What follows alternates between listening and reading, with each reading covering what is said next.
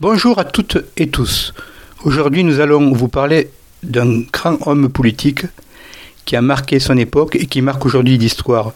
Il s'agit de Jean Jaures.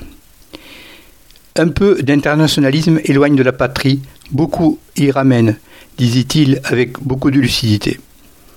Il est né à Castres le 3 septembre 1859 et est mort assassiné à Paris le 31 juillet 1914, la veille de la Première Guerre mondiale.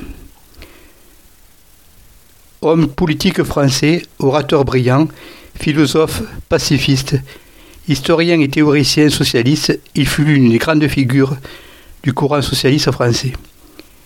Issu de la moyenne bourgeoisie, il fut un brillant élève, échappa rapidement à la condition paysanne et provinciale, tout en restant attaché à sa région d'origine. Il éprouva une grande admiration pour Léon Gambetta et Jules Ferry. Les grandes dates. 1878, premier à l'école normale supérieure, agrégé de philosophie en 1881. 1885, élu député centre-gauche du Tarn.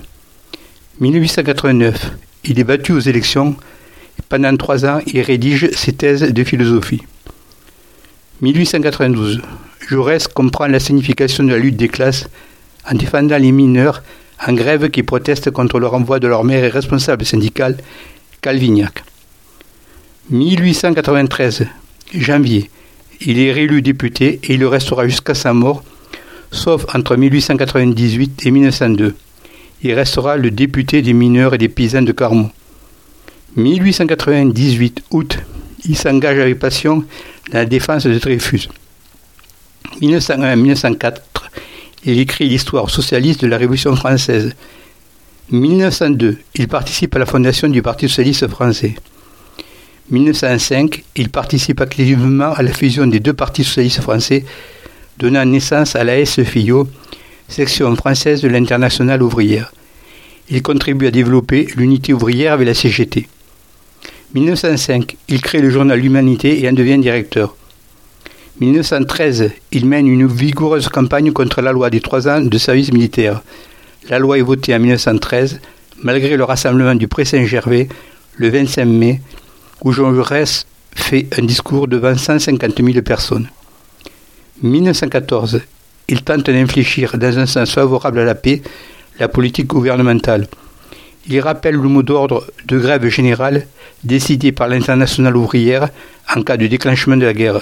Pour lui, le capitalisme porte en lui la guerre comme la nuée porte l'orage. Jean Jaures a marqué ses contemporains par son éloquence. Peu soucieux de son apparence, rien n'était plus important pour lui que les idées. Conscient des menaces qui pesaient sur lui à la veille du premier conflit mondial, ce grand humaniste visionnaire a défendu jusqu'au bout ses convictions.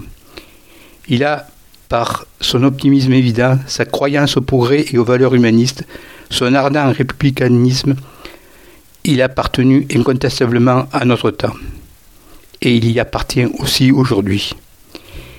Par sa mélancolie secrète, sa confiance passionnée dans le peuple, l'originalité prémonitoire de son œuvre historique et la vitalité sans relâche de son militantisme, il est un homme dont l'action et l'œuvre sont d'un modernisme étonnant. La semaine prochaine, nous allons à la rencontre d'un très grand écrivain, Jacques London. À la semaine prochaine.